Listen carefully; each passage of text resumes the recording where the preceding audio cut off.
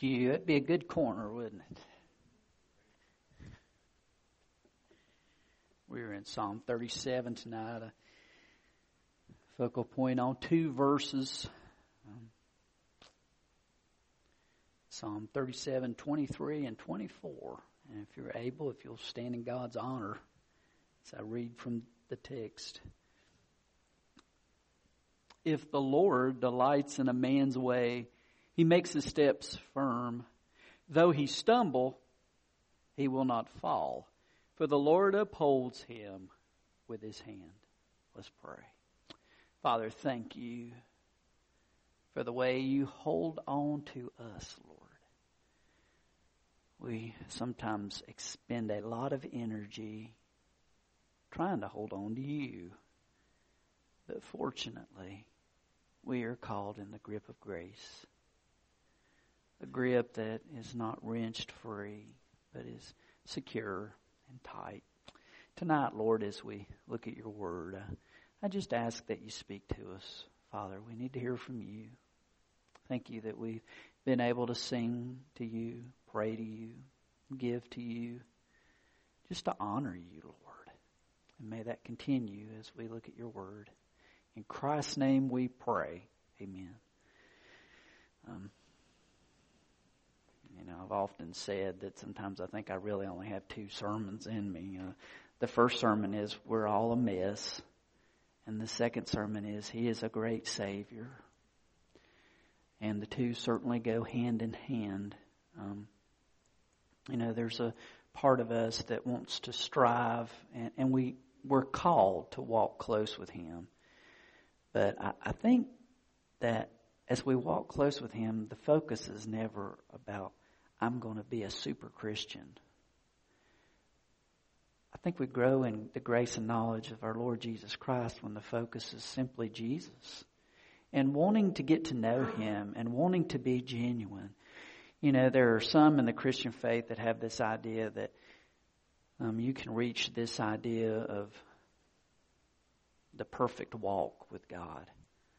And I remember a guy telling me that he was talking to his brother who was a preacher in one of those type of churches. And he told him, he said, I haven't sinned in a couple of years. And he looked at his brother and he said, I love you, but you're a liar. And it made me think of 1 John 1 verse 8 that tells us that if we claim to be without sin, we deceive ourselves and the truth of God is not in us. It's not that He doesn't save us and that He doesn't transform us. It's that it's always about Him. It's not about my effort alone. And, as you start a new year, here we always started a new year, and we usually set these ideas of what we're going to do for the next year. How we're going to meet these grand goals.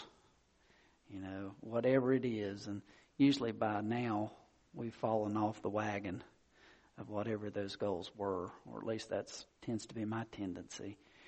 I confess, I don't write much on Facebook, but yesterday was our 28th anniversary, and I just say a word about my wife. You try to think of something to say, and I think the thing that I most appreciate about her is 28 years later, I just love to be with her. I just really love to be with her. She's a lot of days I'll be doing stuff and I'll think, I can hardly wait till I can go home and be with Cindy.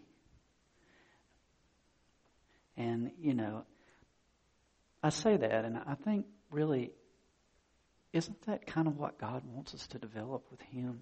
Is that I just can't wait to be with Jesus. To spend time in His presence and to know Him and to walk with Him. And in this message, in this scripture, 2 truths, and then we're going to look at our outline. And the first is that we have a God who loves us perfectly, and He knows us through and through. He knows the good and the bad. As I often say, He knows the warts and all about us. And as he says here in verse 23, the Lord delights in a man's way. He makes his steps firm. And that word firm in the Hebrew means to establish with a strong foundation. He gives us sure and secure steps in the way that we walk, and he knows us. Proverbs 16:9, in his heart a man plans his course, but the Lord determines his steps. And of course we quote Proverbs 3:5-6. Trust in the Lord. I know it in about, I don't know it. I probably have studied it in, 3 or 4 translations, so it comes out. I'm not sure. It's kind of a hodgepodge, but it comes together. Trust in the Lord with all your heart. Lean not on your own understanding. All your ways acknowledge him. He will direct your paths. I always want to say, make his path straight. One of those I got in there. But the point of the fact is that he guides firm steps when we walk with him. No circumstance that we face is out of his eyes, away from his sight, apart from his knowledge. He knows the good stuff and the bad stuff. He knows the celebrations. He knows the pain.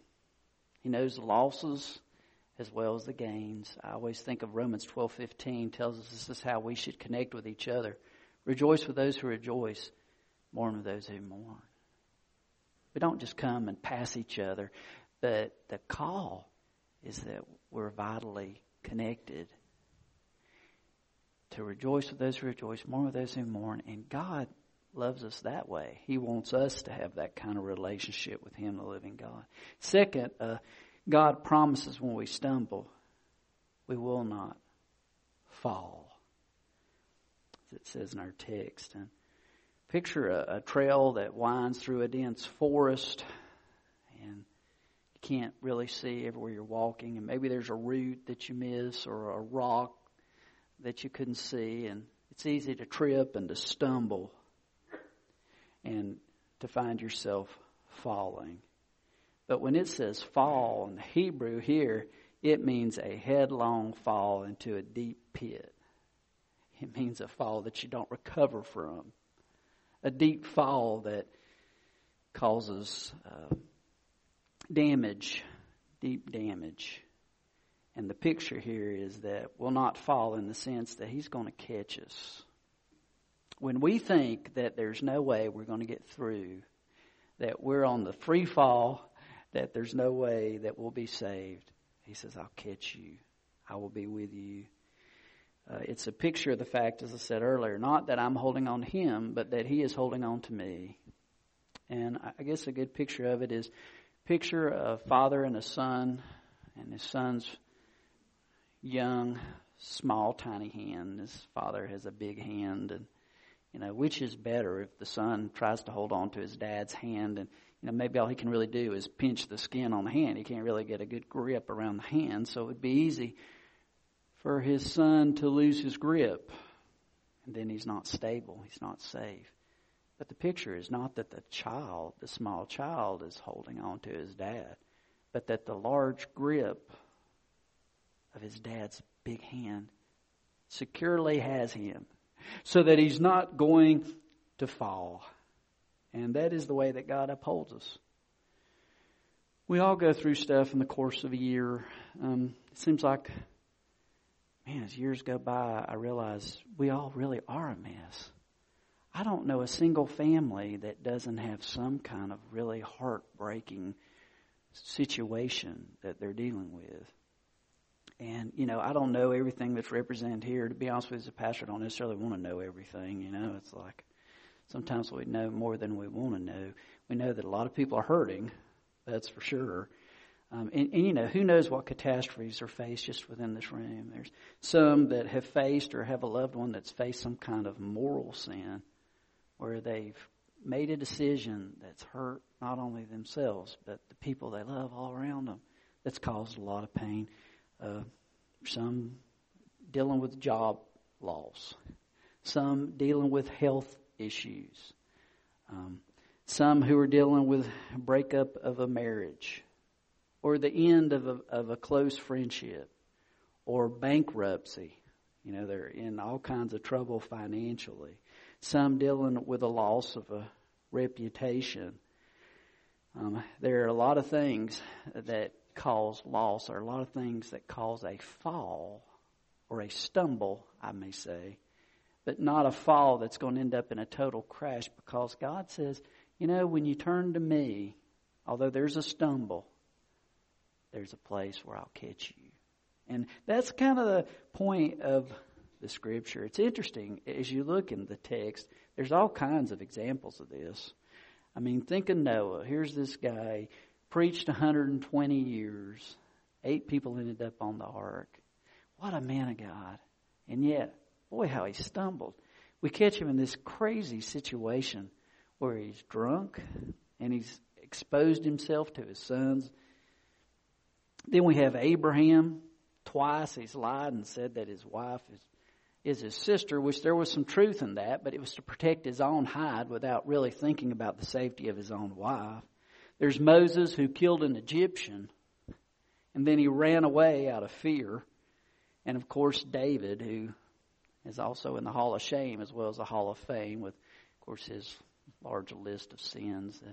It just seemed to get worse and worse as it continued on, as he kept trying to cover up, and he couldn't cover it up.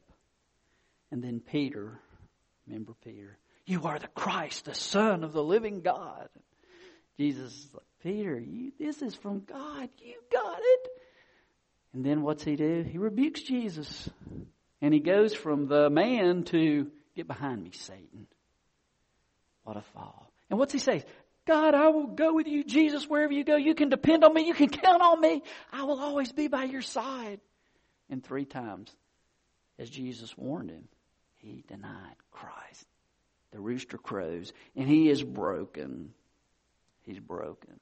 But as we look at these stories in the Scripture, these accounts, I'll say, because some people would say they didn't happen. They happened, I believe. It's still a picture of humanity. It's a picture of us, how we stumble and how we mess up. I think it's interesting, Romans 15:4. It says, for everything that was written in the past was written to teach us, so that through endurance and the encouragement of the Scriptures, we might have hope. So when you look at this book, God wants to encourage us through this book. And He wants to give us endurance so that we can continue to walk beside Him. Because we'll stumble, but He promises to keep us from the total free fall. We have an enemy that would love to see us fall. It says in 1 Peter 5:8, he's like a roaring lion. He's all around us looking for somebody to devour, somebody to consume. And part of his goal in that is he knows that God loves us. And so he wants to hurt God. And so he goes after us as a part of his pursuit. Proverbs 24:16, a couple of verses. Though a righteous man falls 7 times, he rises again, but the wicked are brought down by calamity. Psalm 145:14. The Lord upholds all those who fall and lifts up all those who are bowed down. When we fall, remember that God's there. God's there. All right, let's look at the outline response to this. Every detail of life is under God's control. It says, if the Lord delights in a man's way, He makes his steps firm. Man, God knows you. I'm not saying, I don't mean He knows of you. I mean He knows you. Psalm 139.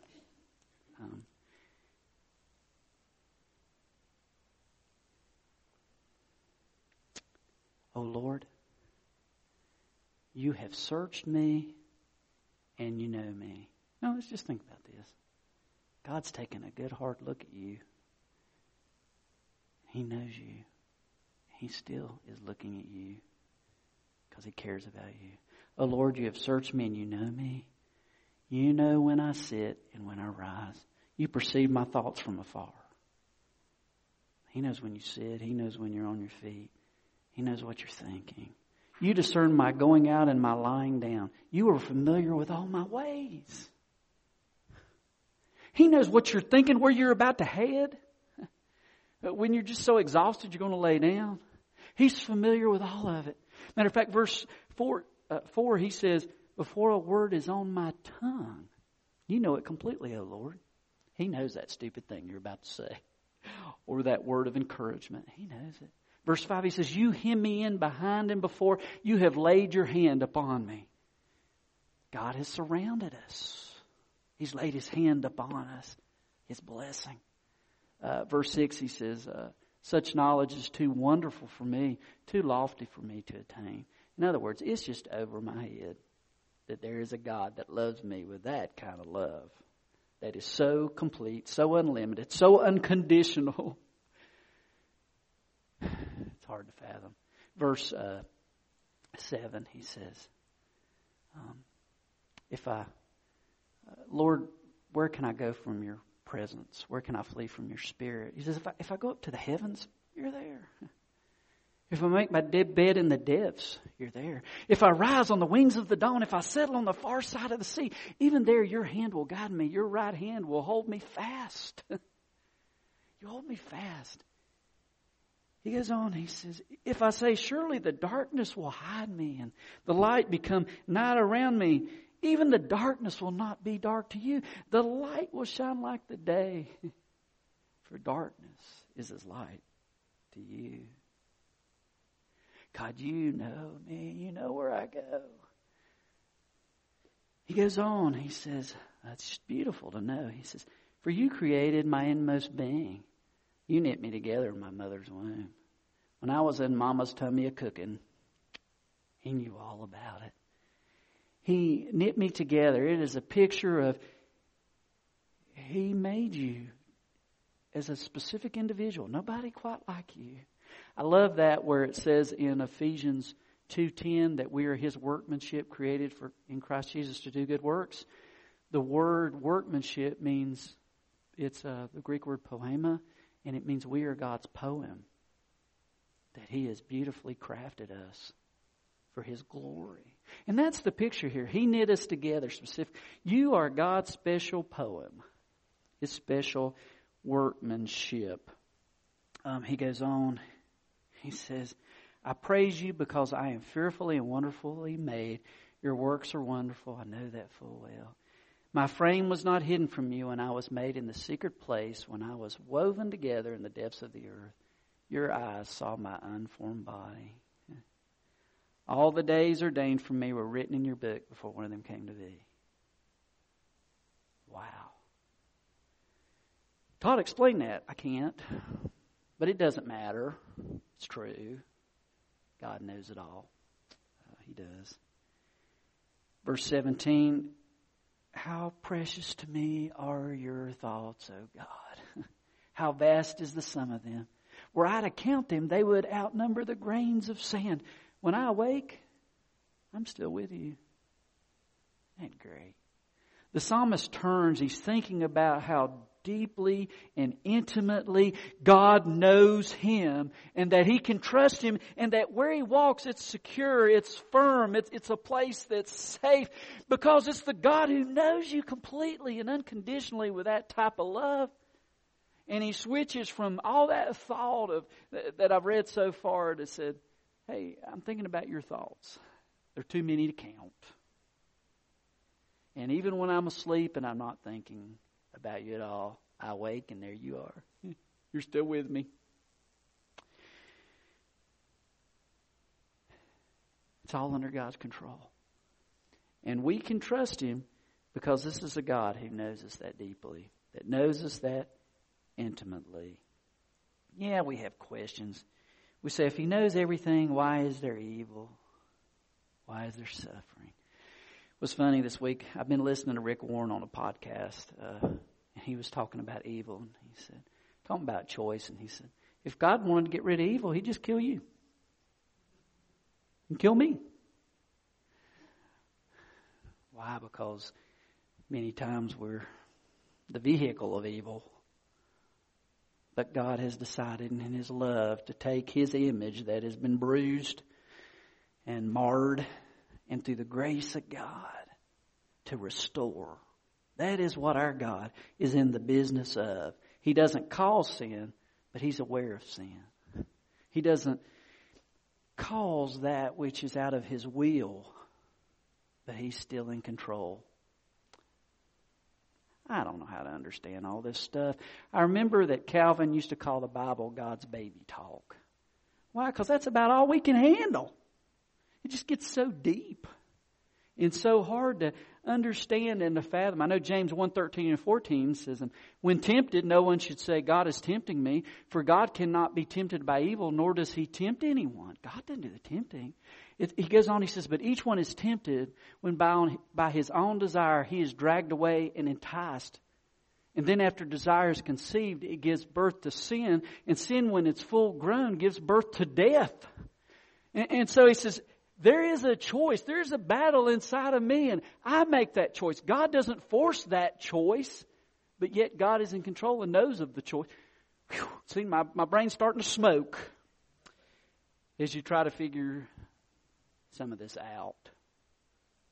We can't figure it out. We don't have to have all the answers to trust Him, though.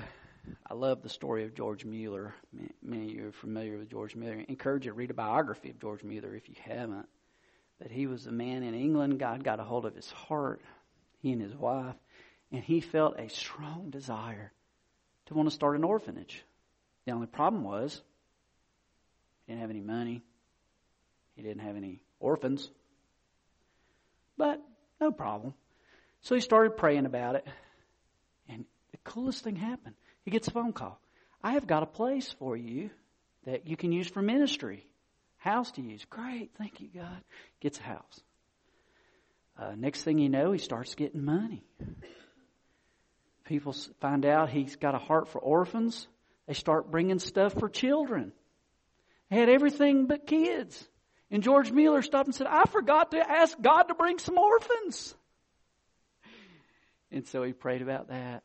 And it's amazing. I mean, for like over 30 years, he never asked for donations.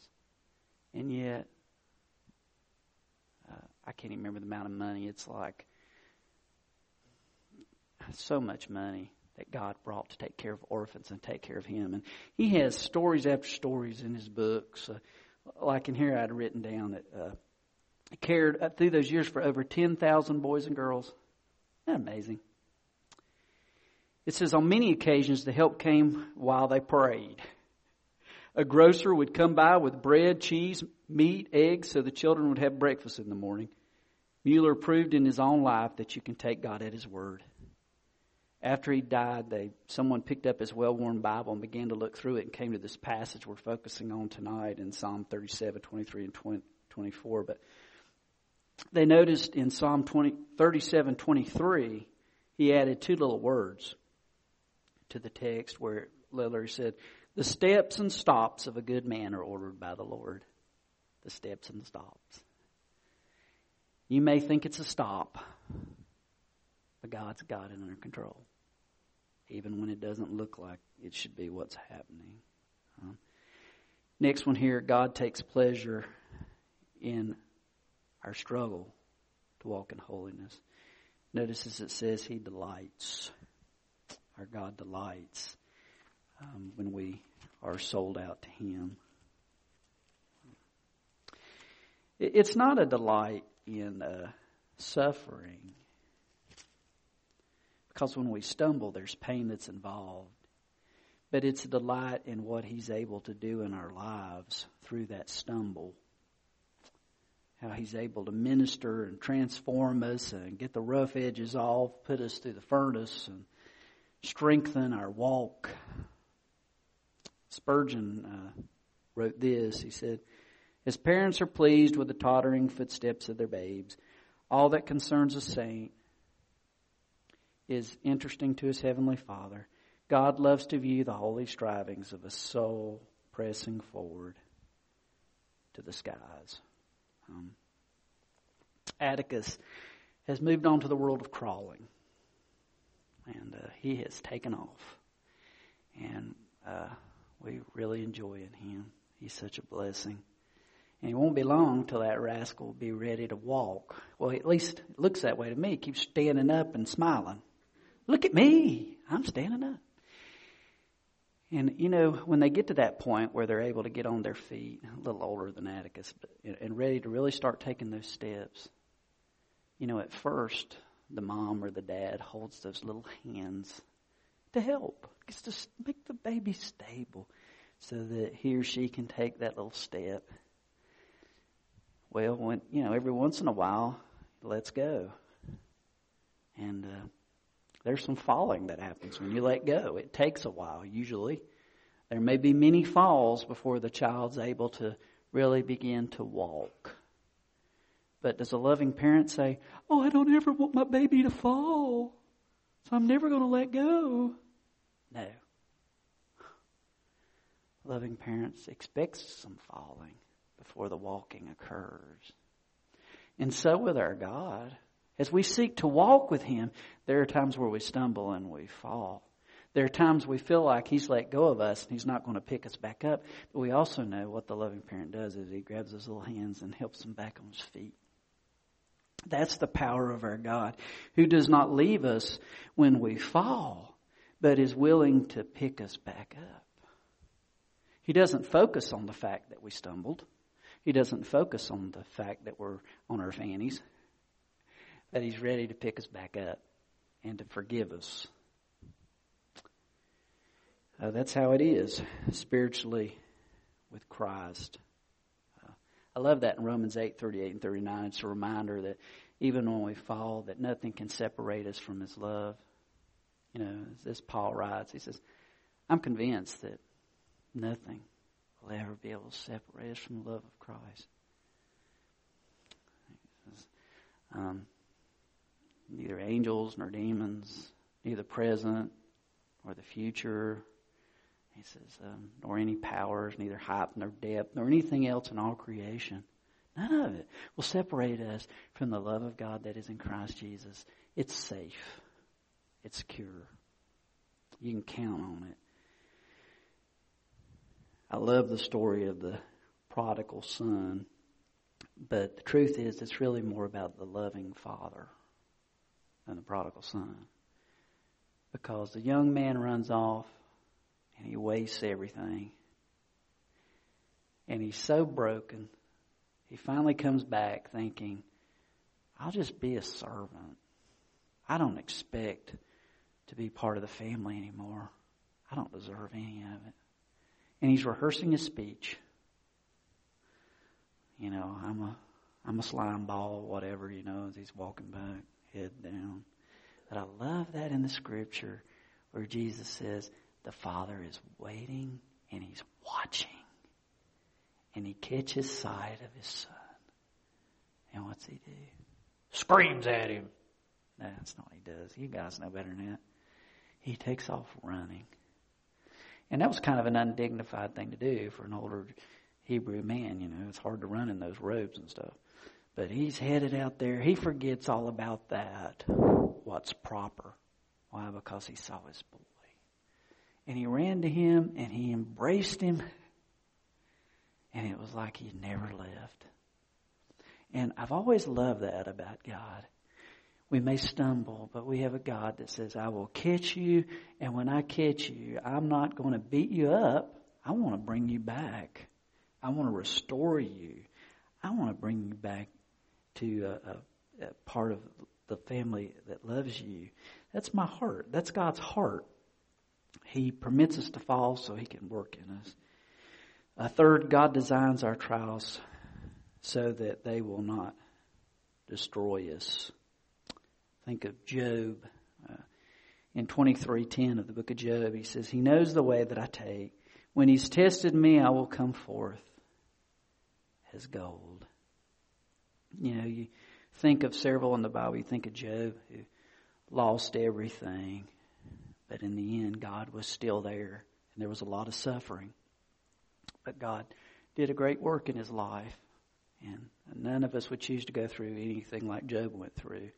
But he's such an inspiration as we see how he hung tough and how God would bless. And then we think about Joseph. It seemed like everything Joseph did, it just went south. It seemed like everything was going wrong. And yet God was preparing him to be the greatest person. Second in command, but he was really the guy calling the shots over Pharaoh as God did this marvelous work. But it certainly didn't look that way for years of his life as he went through suffering. Or Peter, when he heard these words of the Lord Jesus, Simon, Simon, Satan has asked to sift you as wheat, but I've prayed for you, Simon, that your faith may not fail. And when you've turned back, strengthen your brothers. And then what happened? Oh, man. He boasted, God, Jesus, I will never fall away. You can count on me. Then there was the teenage girl at the fire. You sound like one of them. And the cursing, the swearing, the denials, the shame that just covered Peter, the tears, and the guilt. Man, the guilt must have been overwhelming for Peter. And then the restoration. Feed my sheep. As God would work powerfully through Peter. Jesus knew, Peter was a braggart. Peter had his rough edges. But he also knew that that wasn't all Peter was. Peter was more than that. A.W. Tozer used to say, it's doubtful God ever uses a man greatly until he hurts him deeply. There's something connected about the tough times and God making us tough in him. And one last one here before we close. We will not utterly fall because God will not let us go. This quote from Spurgeon. No saint shall fall finally or fatally. Sorrow may bring us to the earth. Death may bring us to the grave. But lower we cannot sink. And out of the lowest of all we shall rise to the highest of all. Martin Luther wrote, there are three things to make a man of God. Meditation, prayer, and temptation. We're fine with the first two. Meditation and prayer, but temptation, we want to take off the list, and yet God works through it. When we trust Him, sometimes we fall, but if temptation does not necessarily mean we sin. Temptation is what is presented before us, and what we do with it is the result. You can be tempted, and it can be something to pull you away from God, or it could be something to deepen you in God when you stand close with Him. Someone has said, sin only delights for a season, and that all Satan's apples have worms. So what a great thought. All right, I close this thing out. Some simple statements as we think about this year we're facing. Struggles are necessary. Fight on. The Father's not forgotten you. Hang on. Your future's assured. Walk on. If you're tired of your sin, run to the cross. If you want a new start in life, run to the cross. If you feel like a failure, run to the cross. If you fear the future, run to the cross. If you need hope and encouragement, run to the cross. If you want to meet Jesus, run to the cross. I don't care what it is, just run to the cross, okay? That's kind of the point.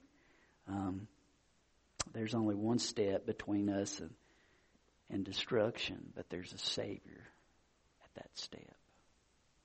Let's pray. Father, it's always good to be with you and your people, Lord. It's good to know that you provide firm places for us to walk. That in Christ there is life that matters. And there's an eternity that is real.